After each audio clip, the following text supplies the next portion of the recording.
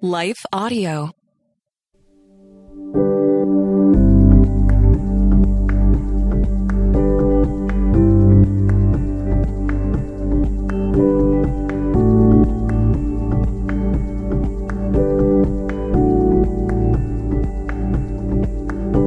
When you think of your favorite worship leader, who comes to mind? Our guest, Tiffany Hudson, has a unique and profound answer to that question on today's episode of The Walk, a devotionals podcast for worshipers. Tiffany's an artist, songwriter, and worship leader best known for her work with Elevation Worship. Let's learn what her favorite worship leader taught her. Here we go.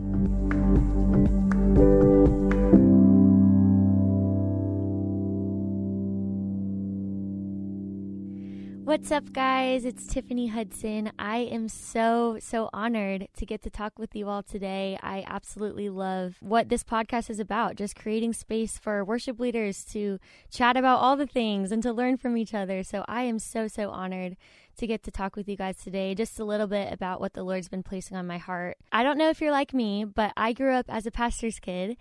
And as a pastor's kid, a lot of times you are kind of called upon to fill roles that maybe no one else filled for the day or no one else showed up for. I a lot of times was the one that filled in for the nursery worker that got sick or helped with production, even though I know nothing about it, and just kind of called upon to do those things. And so with worship leading, that was kind of an area that we needed help with in my parents' church, and so kind of stumbled upon the role. I love to sing. I learned how to play 4 chords and kind of stumbled into worship leading based out of a need, but God absolutely captured my heart for his presence through that process. And you know, I think a lot of times as you do step into something you feel God's calling you to and you're learning along the way, I was so desperate to find people to look up to and to know how to do this right and to find examples. And so today I kind of want to talk about one of my favorite worship leaders that we can learn from. And, you know, you might be thinking, is it Jen Johnson? Is it Stephanie Gressinger? Is it Carrie Job?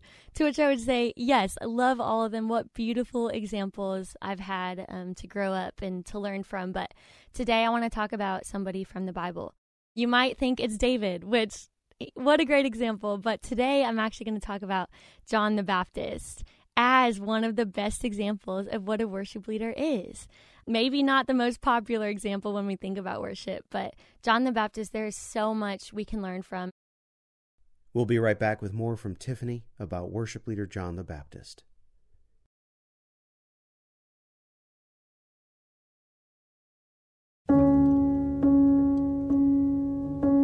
The first reason I think John the Baptist is the best worship leader is because John recognized when the Spirit of God walked into the room. In Luke 1:41, it says, "And when Elizabeth heard the greeting of Mary, the baby leaped in her womb, and Elizabeth was filled with the Holy Spirit." So John, as a baby in his mother's womb, and Mary, when Jesus was in Mary's womb, when Mary walked in, the baby inside of Elizabeth leaped, and it literally said she was filled with the Holy Spirit. And I'll read even further. It said, "She exclaimed with a loud cry, 'Blessed are you among women, and blessed is the fruit of your womb. And why is granted to me that the mother of my Lord should come to me? For behold, when the sound of your greeting came to my ears, the baby in my womb leaped for joy.'" How cool that even at that young formative age, they could recognize the Spirit of God has entered the room. And I think the best worship leaders know when the Spirit of God enters the room. And of course, we believe God is omnipresent. He's everywhere. You can find him in everything. But there is a distinctive moment when you know something has shifted in the room. There is this holy weight that fills the room, and our response is reverence. And it's just, there's been this shift. And to be honest, those are the moments that captured my heart at a young age, from learning how to lead worship and learning the presence of God. I can remember, like, when I first kind of learned what this distinctive presence of God was. Like I said, I grew up, like, I learned 4 chords on the piano and would sit down at my parents' piano. I would make sure no one else was home, and I would sit at the piano, and, you know, the piano's still out of tune to this day. I didn't play very well. It was very clunky, and I didn't sing very well, but I remember learning the presence of God, and I would sit there and I would sing until I felt the presence of God enter the room. And even now I feel so emotional talking about it, because those were the most formative, shaping moments where I really learned, like, oh, God is close and he is near. And it didn't come by my talent. It didn't come by a perfect song or me playing right or singing well. It just came out of hunger, and I just longed to know God and to feel his presence. And so I really believe as worship leaders, it's so important to recognize, to learn the presence of God, and to recognize when he walks into the room so that we can rightly respond to him. We don't want to just sing the songs and go about our day and go through the motions without that right response to his holiness, to his goodness, to his faithfulness. And so, that's the first reason. John recognized when the Spirit of God walked into the room, and we can all learn so much from him in that way. The second reason, John prepared the way for Jesus. Luke 3 says, "The voice of one crying in the wilderness, prepare the way of the Lord, make his path straight. Every valley shall be filled, every mountain made low, and the crooked shall become straight, and all flesh shall see the salvation of God." John's entire life mission, the reason he was on earth, was to prepare the way for Jesus, to prepare the hearts, make them ready to receive when Jesus was to come. And I think as worship leaders, like, this is our goal.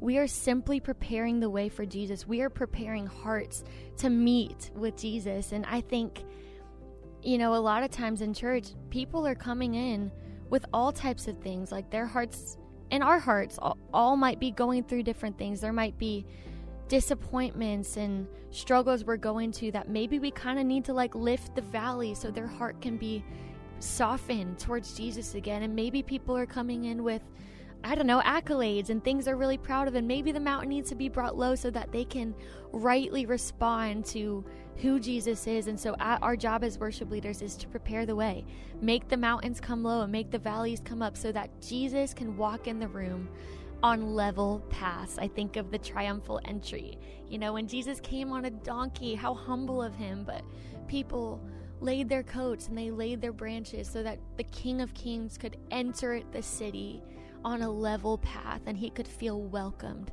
That is our job as worship leaders. I've heard it said, you can't make anybody fall in love, but we can set up a really good date. And I think that's also a beautiful mental picture of what it could mean to just set the stage for Jesus. Like, we're there for him and we're simply preparing the way. Like, he is the one. He's the one that's coming that can do anything great. It's not us. And so what a beautiful example we can learn from. The third thing, John was a prophet that always pointed back to Jesus. This one is crazy to me, okay? So in Luke 3:15, it says, "As the people were in expectation, and all were questioning in their hearts concerning John, whether he might be the Christ, John answered them, saying, I baptize you with water, but he who is mightier than I is coming, the strap of whose sandals I am not worthy to untie. He will baptize you with the Holy Spirit and fire." People actually thought John was the Christ. Can you imagine even being one that prophecies were made about? There were prophecies about John. In Isaiah is where the prophecy was of the voice of one crying in the wilderness. That was about John. And imagine the things he had to deal with, of the crowds kind of surrounding him and leaning into what he's saying, and people pondering. He's hearing the murmuring and the mumbling of, is he the one we've been waiting for? And he was responsible enough to point back to Jesus. I am not even worthy to untie his sandals.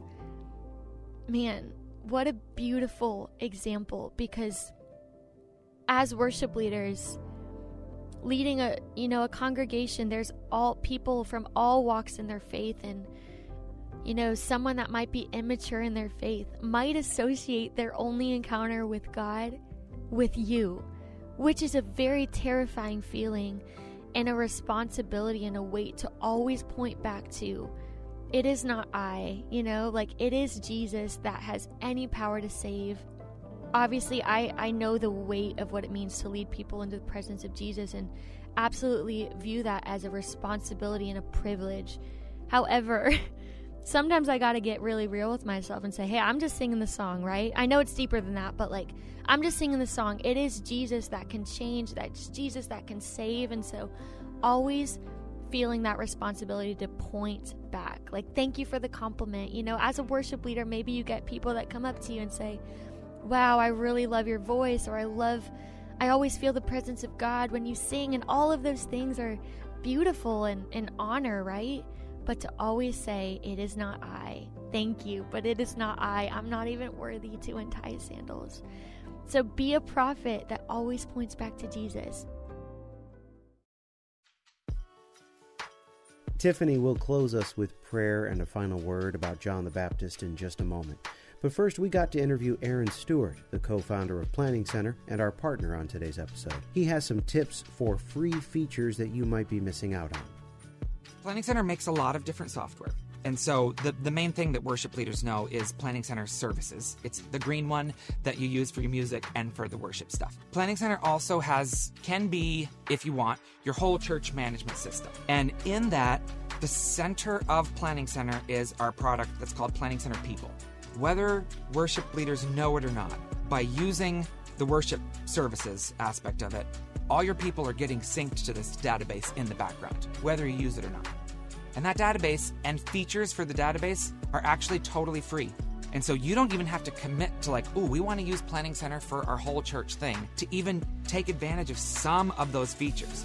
So for instance, Planning Center People, which is free, has the ability to make forms for people to sign up for. You can make a form that's like, are you interested in volunteering at the church? Put in your name, your phone number, whatever, and then where are you interested in volunteering? And then you can set up that form so that if they check the box that says, I'm interested in worship ministry, it then sends them to a whole nother feature that is free called workflows. You can make a workflow for like audition workflow. So when someone checks that box on the form, it puts them in the workflow, and step one is email that person with information about when our next auditions are going to be. All that stuff is free if you just know where to look.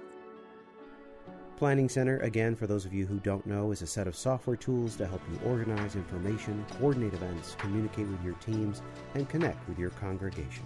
You can find out more about it at planningcenter.com. Okay, back to Tiffany to close us out. The last thing I'll kind of speak on is John preached a message of repentance. You know, in Matthew 3:2, it says, repent, the kingdom of heaven is near. Everywhere he went, he said, repent. He didn't say celebrate, the kingdom of heaven is near. He said, repent, the kingdom of heaven is near. Repentance must be a part of our daily walk as a Christ follower. And I think even as the ones of, you know, us that might be on the stage and might be leading the worship, and maybe people look to you for guidance or the answers or whatever else, I think there's room for us to stay in a posture of repentance. Maybe the times we've gotten it wrong, I know I am so far from perfect. I know the Lord constantly has to check my motive and kind of pull me back. You know, it's his kindness that brings us to repentance, but for me, it's usually like a kind little slap on the face from the Lord that I'm very grateful for.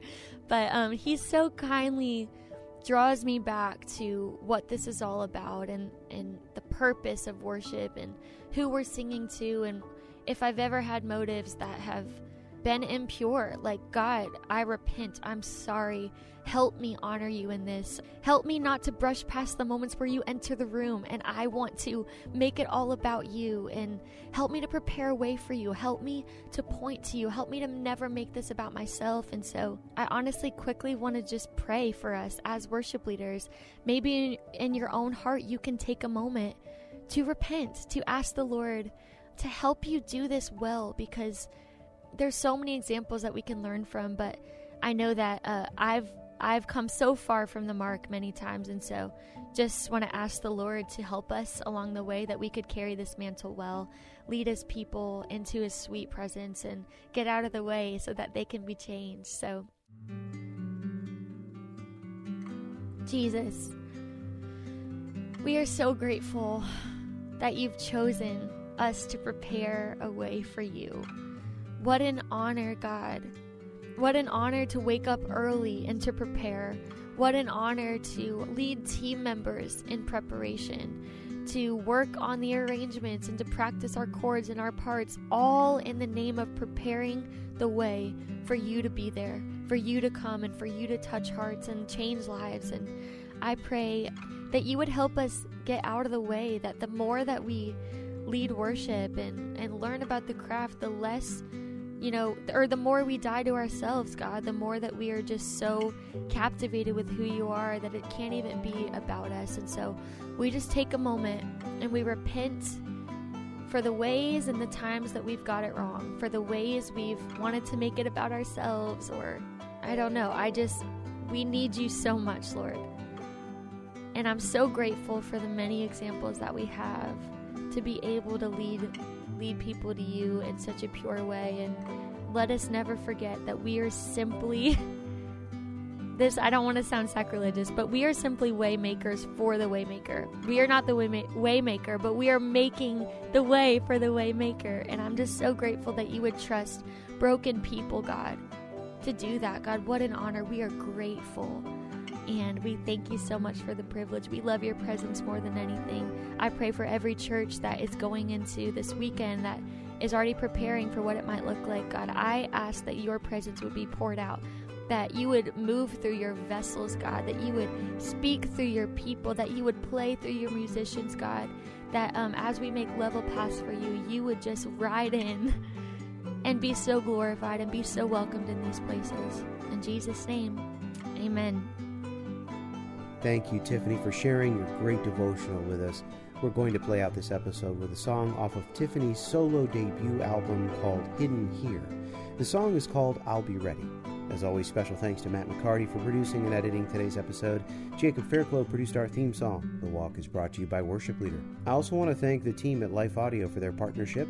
If you go to lifeaudio.com, you'll find a collection of faith-centered podcasts about health and wellness, parenting, current cultural events, Bible teachings, and more. So check them out at lifeaudio.com. I'm Joshua Swanson. Here's I'll Be Ready. When he comes, I'll be ready for that day I'm preparing. I've got oil for the waiting. Life Audio. This is my skyship, Dreamer. My cargo is stories, and our destination, dreams. With Abide Sleep Stories for Kids, you can help your children fall asleep fast and learn about God. To find these kids' bedtime stories, go to lifeaudio.com or search your favorite podcast app for Abide Stories for Kids. You can also download the Abide app for more biblical meditations at abide.com.